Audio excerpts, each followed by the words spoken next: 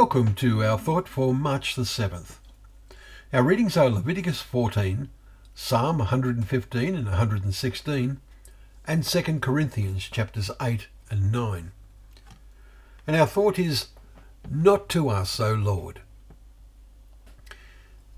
Our Psalm 115 reading starts with the words, not to us, O Lord, not to us, but to your name give glory. Human nature is such that all glorying, that is, praising, worshipping and adulation, reflects back, at least in some measure, on themselves. There is enjoyment in doing it. Television repeatedly illustrate this.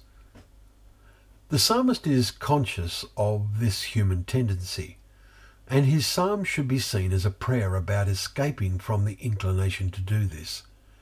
He proceeds to observe that those who make them idols become like them. So do all who trust in them. Verse 8. And so the spirit of human adulation operates in a reflective way back to the worshippers. But not to us, O Lord. Our worship, our prayers ascend to heaven, to the throne of grace. Let us make sure they are said in a genuine Christ-like spirit. Paul makes a vital point in today's 9th chapter in 2 Corinthians.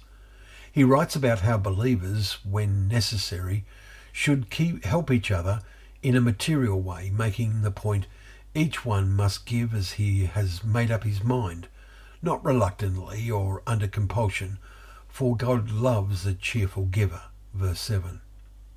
Then he adds, and God is able to make all grace abound to you, so that having all sufficiency in all things at all times, you may abound in every good work. As it is written, he has distributed freely, he has given to the poor, his righteousness endures forever. Verses 8 and 9.